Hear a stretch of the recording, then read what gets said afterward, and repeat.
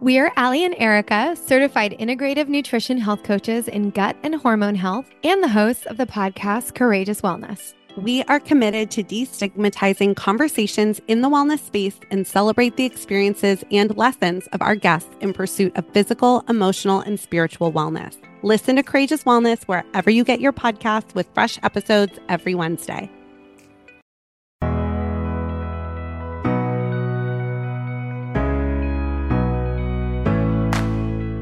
Are you ready for a growth spurt? Well, I've got one for you today. 1 to 2 times a month, I'll give you a short message that I am calling a growth spurt that will help you narrow in on our focus of the month in ways that are bite-sized and super applicable right away. So let's jump on in. Hello, I am so glad you are here today. Today's growth spurt episode is going to be all about the topic, what is the story you are telling yourself?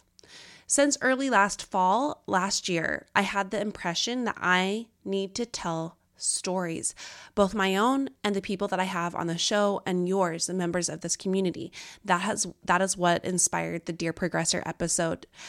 Stories are how we connect to each other and to the lessons in our own lives. So today we're going to talk about what is the story you are telling yourself and how is that affecting your happiness. All right, so back to the topic. What is the story you are telling yourself and how is that affecting your happiness? I want you to consider, what is the story you are telling yourself about your past and about your current life? And how is your current telling of your own story getting in the way of your happiness? Think about the trials you have faced. Let's say that you were wronged by someone in the past. Let's say there's a history with people in your life or something you didn't get that you worked really hard for, something you failed at over and over again, and a way that you struggled knowing what your path was in your own life.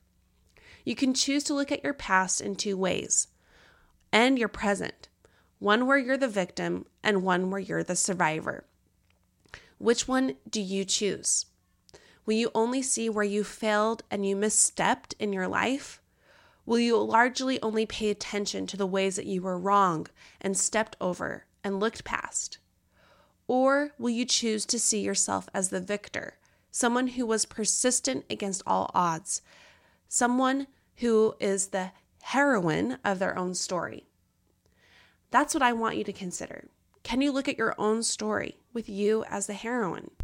Seeing as I felt the push to focus more on stories, both mine and yours on this podcast, I'm going to draw the connection to the lesson I'm trying to share here with examples of how I have perceived my own story. Let's start with the past.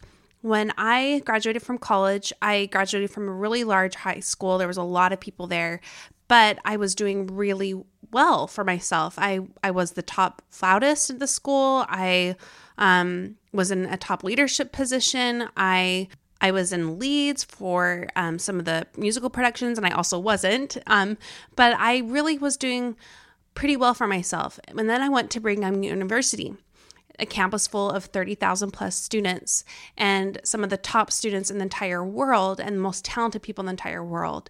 And as I entered BYU, I lowered my standards for myself and my dreams out of protecting myself.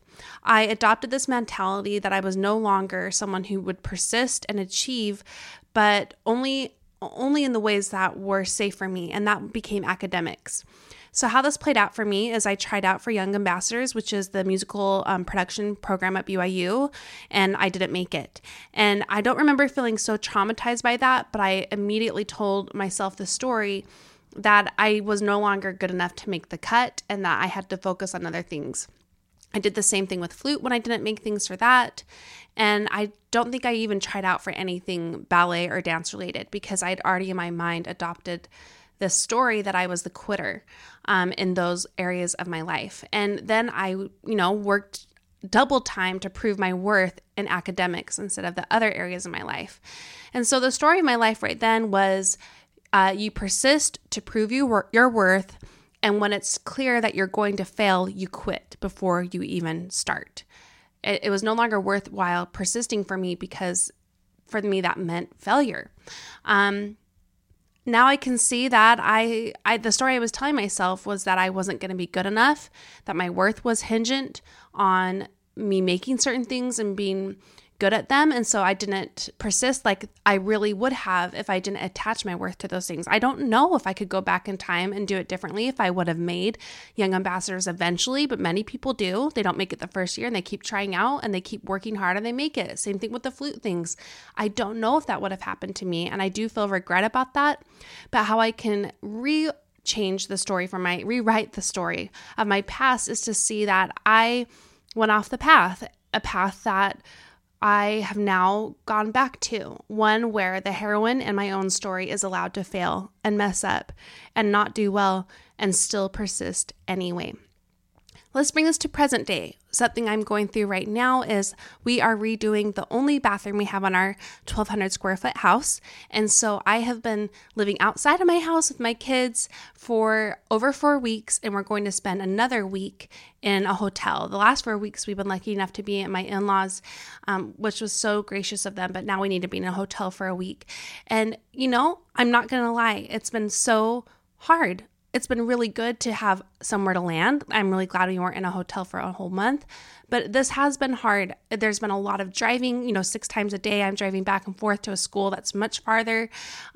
We don't have the same routines. We don't have the same things at our disposal, and we especially won't the next week. And there have been times I've been telling myself the past month, this is hard. I hate this. I'm going crazy, just with the driving back and forth. And it was during one of the most stressful months I will have this year work-wise. But as I've caught myself telling that, I've been able to switch the story to how lucky I am that I have a place to call home during this time. How fortunate we are to be able to redo our bathroom, even though we did not expect to this year or plan on it. How lucky we are that we get to go back to that. And when I change the story in my present day, that has helped me live it in a way that is not going to make me feel so sad and like I'm a martyr. Instead, I'm the heroine of my own current story.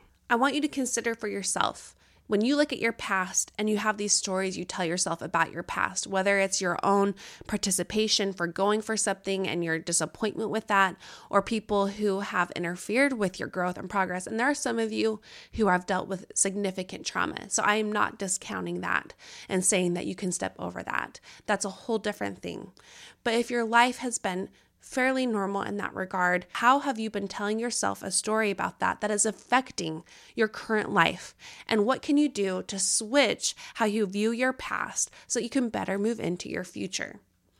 Also, how can the hard things you are going through right now amount to something great in you and great about the story you are making right now in your life? How can the weaknesses you are working hard to overcome become the strengths that you'll use to your benefit and for helping others when the story turns? We don't know how the ending of your story will end right now. How are you setting up the ending based on how you're telling your story right now?